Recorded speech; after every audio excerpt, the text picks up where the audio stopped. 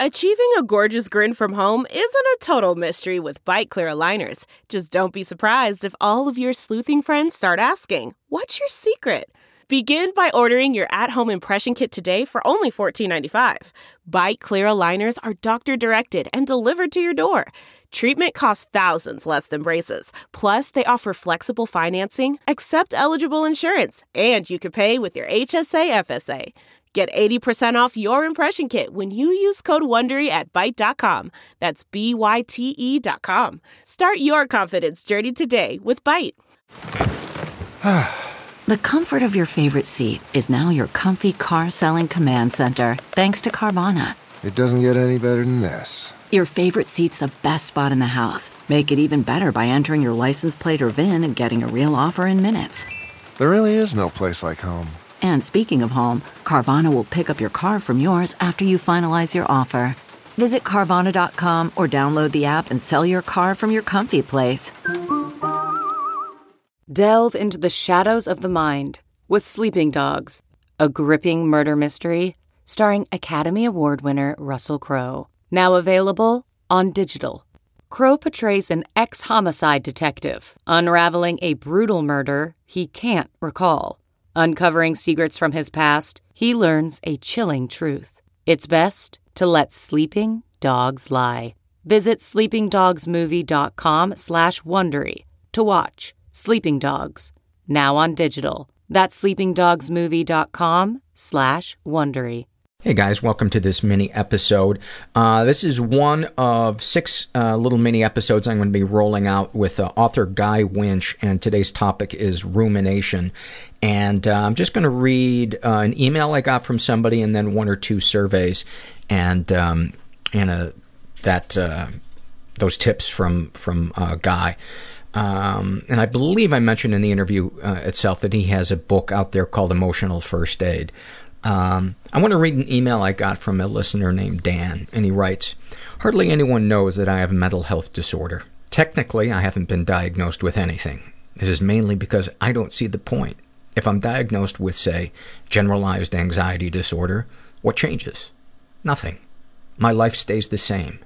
The only difference is now I'd be able to say, I have generalized anxiety disorder, which I wouldn't say anyway, for the very same reason that hardly anyone knows I have a mental health disorder now. I'm too scared to admit it. I know, I shouldn't be.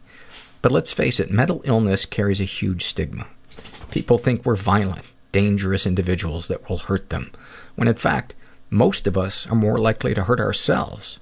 Besides, out of the handful of people I have told, the majority responded with something along the lines of, just pull yourself together, or just stop being anxious, or my favorite one, get over it.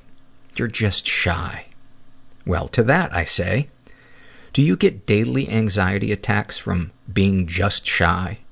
Do you get scared to eat in public if you're just shy? Do you get worried about taking public transport if you're just shy? If you're just shy, do you go through 5 years of high school without talking to anyone outside your small social circle?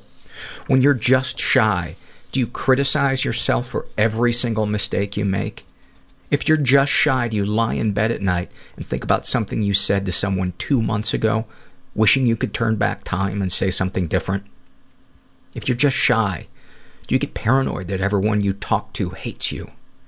If you're just shy, do you have an irrational fear that everyone is out to hurt you? If you're just shy, do you force yourself to take antidepressants? If you're just shy, do you go to support groups every fortnight and counseling every week? If you were just shy, you wouldn't tell people you had a mental disorder. Nobody wants to have a mental health disorder.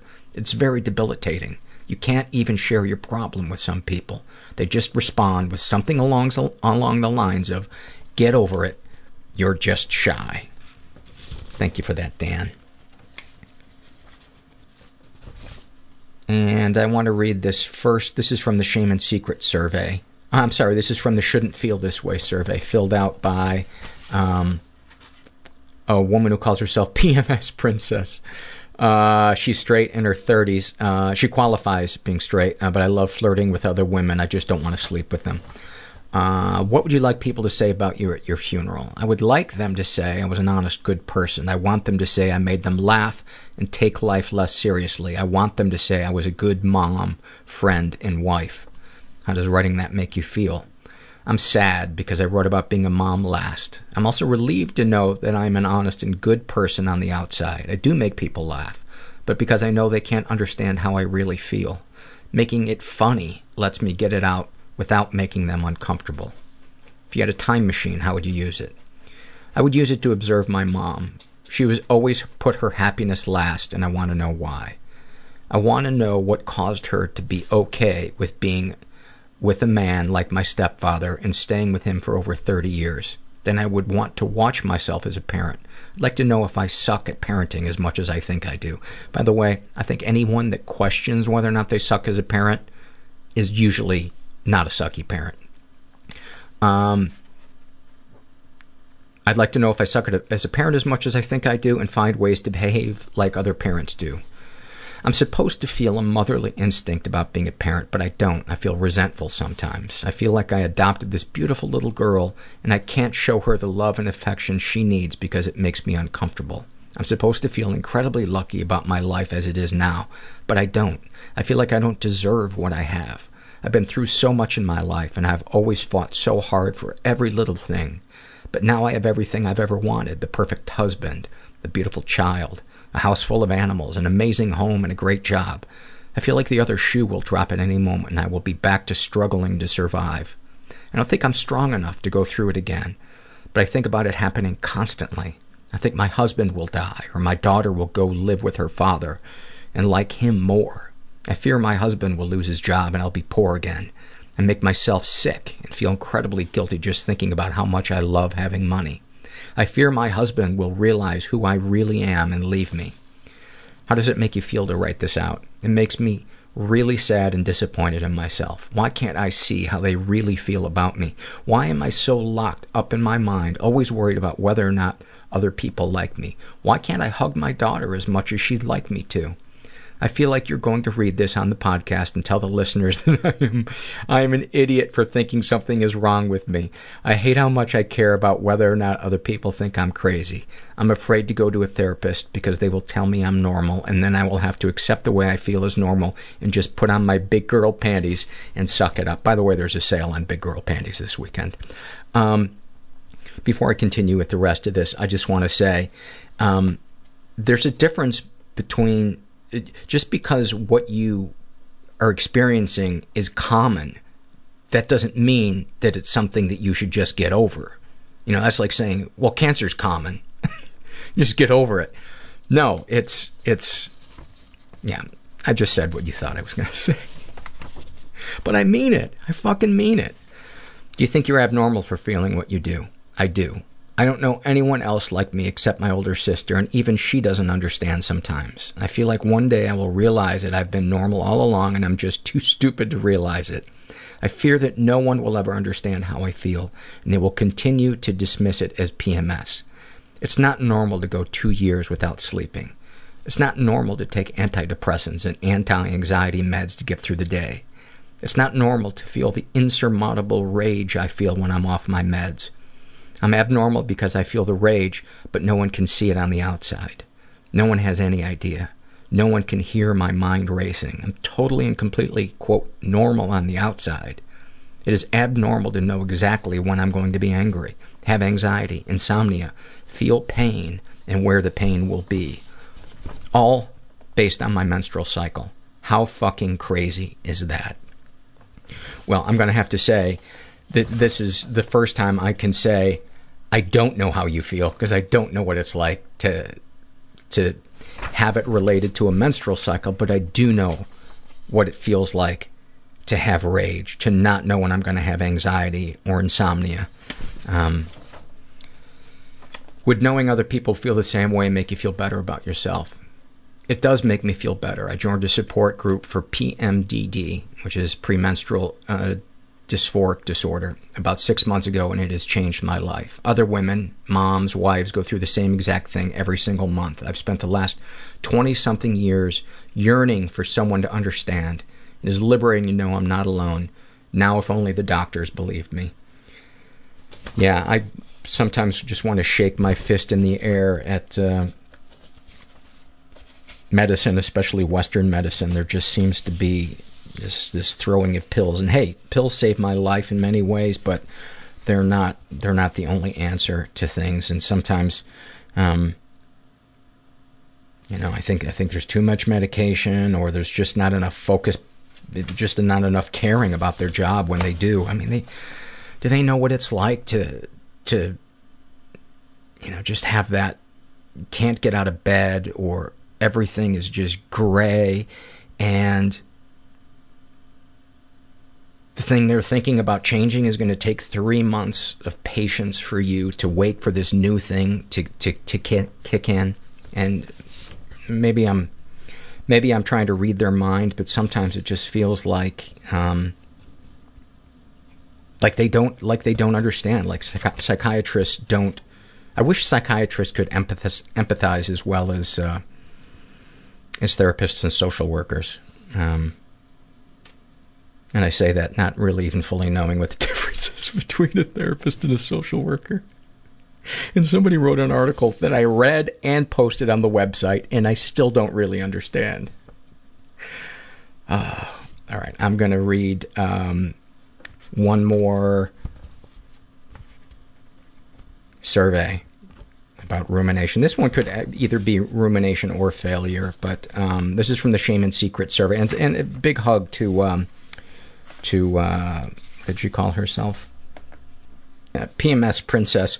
Listen to the episode with listener Amelia. She also has kind of a similar issue. It might even be the exact same thing, I'm not sure.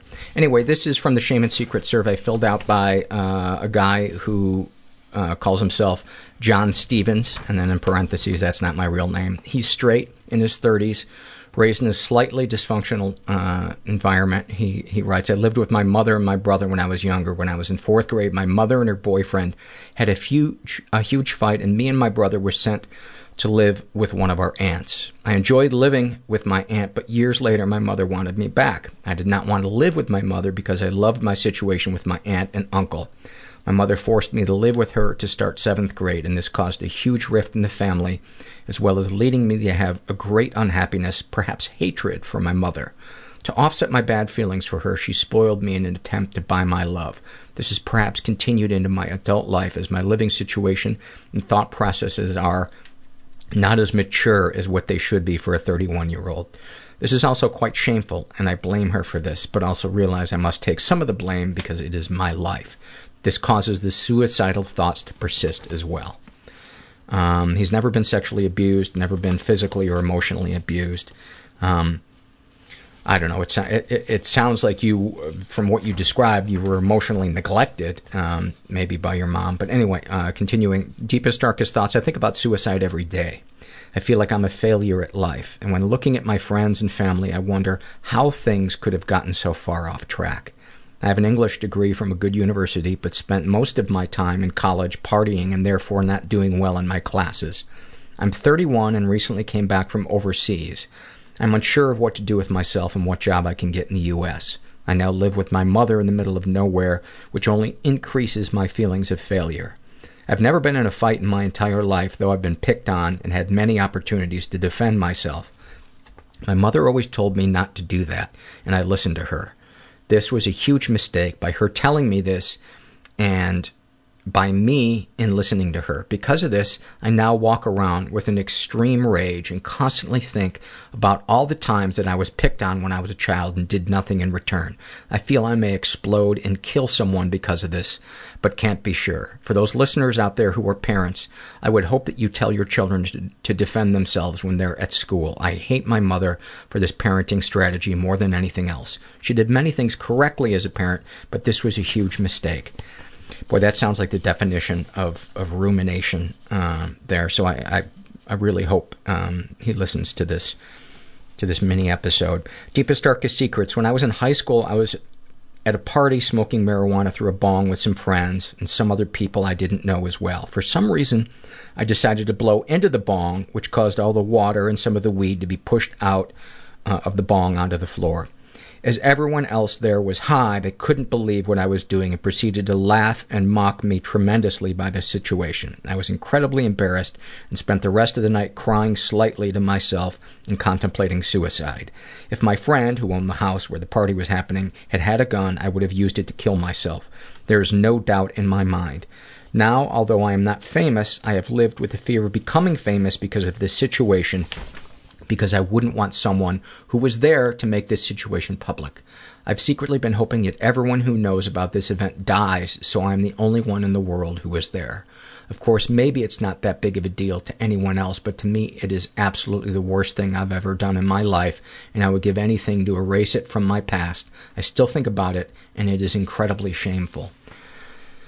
That may take the cake for the most unnecessary amount of anguish and worry over anything. Of all the things that I've read in this podcast, I mean, that should be something that somebody could laugh about, to themselves. And so yeah, this is the very definition of rumination to me. Sexual fantasies most powerful to you. Most of my sexual fantasies have taken place. However, I constantly look at porn, thank you internet, and masturbate several times a day, 4 to 7 times per day on average. That to me sounds a bit excessive, like they're like it's a drug. Or get on my soapbox. Support group. I try to eat or talk to a therapist, because that's masturbation is great, but not in the place of dealing with our feelings. I try to ease myself off the porn by fantasizing about actual women I know and find attractive instead of those I see on screen. This works sometimes and sometimes not. My level of porn consumption is quite unusual and slightly shameful as well. What, if anything, do you wish for? I hope more than anything to find a job. Oh, excuse me. I hope more than anything to find a job that I'm passionate about. I've been searching for this for my entire life and have been unable to find it. I think sometimes about being married and having kids, but then I wonder if I will be a good father, since my father was not there and I didn't really get along with my mother's boyfriend. Still, although I'm not sure if I would be a good father, I hope to one day have a secure job that I enjoy and a wife that I love.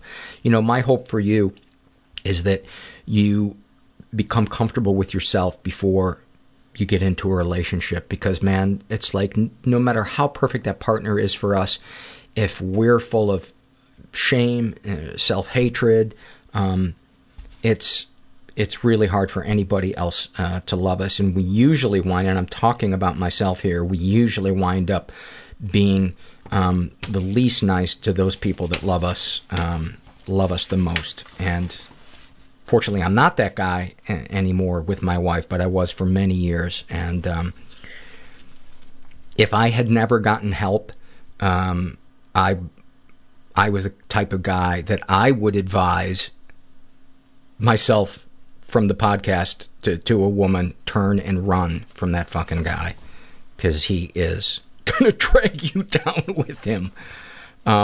So I'm not putting you down by saying that at all. I'm encouraging you to get some help, because it sounds like you're in a huge amount of pain and anguish.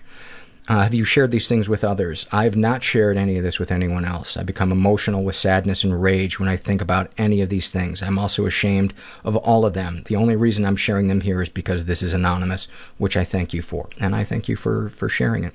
How do you feel after writing this down? It's been quite therapeutic, I must say. I feel better, but again, the thoughts will come back, as will the emotions. Anything you'd like to share with someone who shares your thoughts or experiences? If you are a parent, please teach your children to defend themselves at school so they won't have terrible experiences at school as I did. For anyone else who has had similar experiences, just know that someone else has been there. We struggle together in our search for solace. Thank you so much for that, and I'm sending you a big hug. And God, I wonder if you're dealing with PTSD from being bullied. Let's see. All right, I'm going to play that the thing on rumination now with Guy Winch, and then I have a message for you at the end. Talk to you in a little bit. I'm here with Guy Winch, who doesn't go by doctor. I notice, even though he's a PhD, I find that kind of adorable. that you don't flaunt that. You know, nothing against PhDs that do call themselves doctors. I would if I had a PhD, but I don't know. I find something kind of adorably humble about a PhD that doesn't put doctor on their email. I think that started when I was getting my PhD, and my very old grandfather at the time said, "You know, that's nice, but you could do something useful, like be an electrician." And I thought, okay. Maybe not as impressive as I once thought. You're originally from Israel. You've been here 20 years. You got your PhD in psychology. Was there a clinical psychology? Clinical psychology. How does clinical psychology differ from other types of psychology? Well, when I got my degree, it was really split into the therapy side and the science side. So we had classes, we did research, but we had many, many hours of therapy with supervision. We had a clinic that was built just for that program where we saw patients and got a lot of supervision. So our clinical skills were very significant. It's a big part of the program. And what is the non-clinical, how is that referred to? Is just research psychologist? Or? It could be developmental psychologist, experimental psychologist, community psychologist. There are many kinds. Organizational, yeah. But I would imagine the most common ones that we come into contact with seem to be clinical psychologists. Right. So therapists would be clinical psychologists, perhaps counseling psychologists. Licensing tends to be generic. So even if you got trained as an experimental psychologist and your only contact with patients was when you put rats through a maze, the licensing is the same, and you can still do therapy. Hopefully you won't, but you might. Yeah. Let's talk about you. You have a book out, and remind me of the title of it again. The title of the book is Emotional First Aid. The subtitle is Practical Strategies for Treating Rejection, Failure, Guilt, and Other Everyday Psychological Injuries. I read a piece that you wrote on rumination, and you have tips on how to deal with rumination. Is there a specific type of childhood trauma, injury, issue that leads one to being more prone to having issues with rumination? I think people who have childhood trauma might be more prone to rumination because you're used to thinking about, things and reflecting on things as children. Since we are pretty powerless, all you can do really is reflect on what happens to you and what is happening to you. But rumination is also habitual. In other words, it's possible to get into the habit of ruminating and then get stuck in that habit of ruminating. I know nothing about that. Mm-hmm. I had a QEEG done on my brain, and the guy that did it looked at it and he said, "Oh yeah, this area of your brain has much higher activity than normal. And that's generally where people ruminate." And I was like, "Oh my God!" Everything he said, reading my brain, he didn't know me personally, and everything he said from reading the patterns of my brain waves were dead on. So I'm a big believer that this stuff is real. I mean, clearly I wouldn't be doing the podcast if I didn't think this stuff is real, but I believe that it's connected to science. I think a lot of people shy away from going into this stuff because they think, oh, it's just me feeling sorry for myself. It's just me looking for an excuse to be sad or to, blame my parents for something. And I think that a lot of people get stuck there because they think it's about blaming someone else instead of processing the stuff and moving forward. I think once you get into therapy, once you realize what your injuries and traumas and stuff are, then the responsibility is on you to stop blaming other people and to get into the recovery of it. And I think there's a lot of science, actually. When I wrote my book, I wanted to look at, what are the current studies? What do they say about each of these things? What can they teach us? What do they show? And the science is really pretty rigid, when it comes to these things. It's not just one study found this. It's many, many studies found this, and they keep finding it. It must really be real. It must be really a concern. And with rumination, for example, one of the things they found is that when people fall into the habit of ruminating, they can really get stuck there. And then when you get stuck there, it can start to impact things like your ability to do problem solving. So there was one study that found that women who found a lump in their breast, who had a tendency to ruminate, waited on average 2 months longer than other women to make an appointment with their doctor after finding a lump in their breast. Why do you think that would be? I would imagine that the woman who ruminates about that would be the quickest one to go do that. Ironically, no, because the rumination habit, what it makes you do is it makes you really focus on the worrying, on the stewing, rather than the doing. You're not used to taking action, because actually when you take action, when you figure it out and decide what to do, is when you stop ruminating, because you've kind of figured it out and then you move on. It's when you're ruminating, it means you're stuck, you're not taking action, you're not figuring it out, and then you're into the habit of just rolling it around in your head over and over again and not acting. And It's. I'm sorry, did I cut you off? No. It sounds like there's a real overlap or a connection between ruminating and perfectionism. Well, absolutely. Yeah. So what are some tips for people that find themselves stuck in rumination? So a couple. One thing I suggest to people is they have to realize, well, first of all, that it's really bad for you, not just because you're going to have problems with problem solving, but people who ruminate are at much higher risk for cardiovascular disease because they're releasing all these stress hormones into their bodies. They're at higher risk for depression, eating disorders, alcoholism, because they're constantly focusing on the negative, on the bad. And the thing is, it's very addictive. It's very difficult to stop. Those things will pop into your head unbidden, and then you just see that scene again, or you think of that worry again, and it's very difficult to stop. I suggest to people that it's a little bit like when you stop smoking. I used to be a smoker many, many years ago. And when you stop, you know that you're going to get wicked cravings. And you have to kind of white-knuckle it through the cravings. And if you do, then in time they'll come less frequently and they'll be less intense.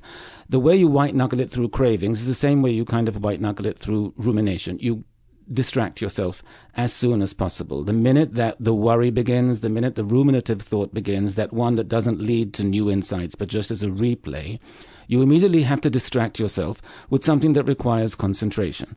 It can be a puzzle, it can be a memory task like trying to recall the list of songs in a playlist, or the order of books on your shelf, or the order of grocery items in the market. Whatever it is that will really require concentration. A crossword, puzzle, Angry Birds, Scrabble. whatever. I think Scrabble is the best. With friends is very good. Yeah. So, those things. And once you do, usually 2 minutes of that kind of activity will be enough to make that craving/urge pass, and then you go back to what you were doing. But it has to be that real zero tolerance of whenever that thought comes up, I'm going to distract myself, because if you indulge it, then you're strengthening that link, you're making it more likely to reappear. I imagine, too, why that brings comfort to people who pray or meditate when, the urge to drink or whatever comes up, or to lash out at somebody. Yes, and mindfulness meditation really is a practice of being able to have a thought and move it aside in some kind of way. So actually practicing doing that very thing, and people who do meditation are more likely to be more successful or make this less effortful, at least at the beginning. And would observing your mind fit into that category of dealing with the rumination by distancing yourself from your thought and saying, my thought is not me, I'm just watching this almost like a sporting event that I'm now detached from? If you have that skill. In other words, some people who are used to meditation can actually move that thought at a more distant place and detach from it emotionally, not get activated. And you'll know the difference, because if you can do that, then the emotional activation should be less. If you're doing that supposedly, but you're still charged up, you're not doing it successfully enough, and then you should do the other kind of distraction. How about getting on a crowded bus and pushing people around? Would that be a healthy distraction? Only if somebody then turns around and takes a swing at you, because it really needs to require your concentration and focus. What are some other tips for dealing with rumination? Well, one of them you mentioned, actually, and that is that if you are ruminating, let's say, about a specific scene, your boss yelled at you in a meeting, and, you keep seeing their angry faces, they were screaming at you, and that thought event keeps replaying, then one thing you can do is something you just suggested in a way. In other words, replay the scene, but when you start replaying it, zoom out and zoom out further so you can see yourself within the scene, and then zoom out further as if you're an outside observer who happened to pass by and see it, and replay it that way. When you are doing it in the third person perspective, when you are viewing yourself in the scene, because there are a lot of studies that show that when you do that, when you zoom out in that way, see yourself in the scene from a distance, it is less activating. Your blood pressure will rise less. It'll go back to normal more quickly, and you're actually trying to lay down a different kind of association to that scene than the one that you've had previously. And you'll get another angle on how your pants fit, which is always nice. It's always good to get a good view of the outfit and see what needs to be changed. And the other thing that I would add to that is zoom out on the timeline. I do a thing where I say, is this going to matter in 5 years? And almost always that makes whatever it is evaporates. Because I try to think to myself, what happened to me 5 years ago that is really mattering to me right now? I can't think of a single thing. Right, and why that's really important, that kind of thing, is because a lot of people, they feel, no, this is important that I indulge this thought. Now, if you ask them why, they'll actually struggle to come up with a good reason, because indeed, in 5 years it won't matter. But it seems really important, because if it weren't, why would I have the urge to go through it so strongly? Well, because of the habit. That's what brooding does. You develop that habit, and that's why you have the urge, or because of childhood things that happen to you and you're in that habit. But exactly right. If you need to, at first, persuade yourself that, you know what, I should fight this one and make sure I don't fall into the pattern of brooding, then do that. Will it matter in 5 years? Probably not. I find that if I am going to brood, it's best to get a globe and stroke it while a cat's in my lap. I find that very comforting. The globe, are you looking at any country? I'm looking at them all, Guy. They're all going down. They're all going down. The globe and the cat, wow. The first time I tasted a salted caramel Rice Krispie treat, I thought the person that invented this must have been stroking a globe when they came up with it. With or without the cat, though? With the cat, okay. Absolutely. And a hairless cat. It was the most evil stroke of genius I've ever tasted. I was like, I took one bite and I went, fuck you. This is so good. I'm going to be addicted to these. Any other tips for the ruminator? Just that it's going to be, you really have to think of it as habit change. And like any other habit change, it's going to be difficult. It's going to be more laborious and effortful as you start. And if you can keep it up for enough time, the habit will kick in and you won't need to make as many efforts to keep it up. So just be aware you're entering a tricky period, like somebody who stopped smoking has to be aware, okay, this is going to be a little iffy for a short while, but it'll be worth it. Well, that's great advice, Guy. I appreciate that. Thank you so much. You're very welcome. Well, there you have it. I hope you enjoyed that. And as I said, there will be 5 other installments coming up on one on rejection, one on loneliness, one on failure, one on low self-esteem, and one on guilt. Many thanks. And his book is called Emotional First Aid. And I just want to plug that I'm going to be speaking on March 25th, it's a Tuesday, at Lassen Community College. The Lassen Aurora Network is hosting a community screening for a PBS documentary called A New State of Mind that I was featured in, and I'm going to be speaking for a half hour at some point during the proceedings. It's from 5:30 to 8:30 at Middleton Hall, and it's at Lassen Community College, which is on Highway 139 in Susanville, California. And RSVPs are appreciated but not required, and you can call 530-257-3864 for reservations. And here's the real reason if anybody's going to show up: complimentary food and beverages provided. You can't beat that. So, and there's also an email address if you want to reserve through email. It's a long one, but I'll read it anyway. It's Lassen Aurora Network, and Lassen is spelled L-A-S-S-E-N. That's Lassen Aurora Network, and Aurora is spelled A-U-R-O-R-A, at frontiernet.net. Hey, Paul, how about you just put these fucking links up on the website? Oh, and he ends on a moment of pure jackassery.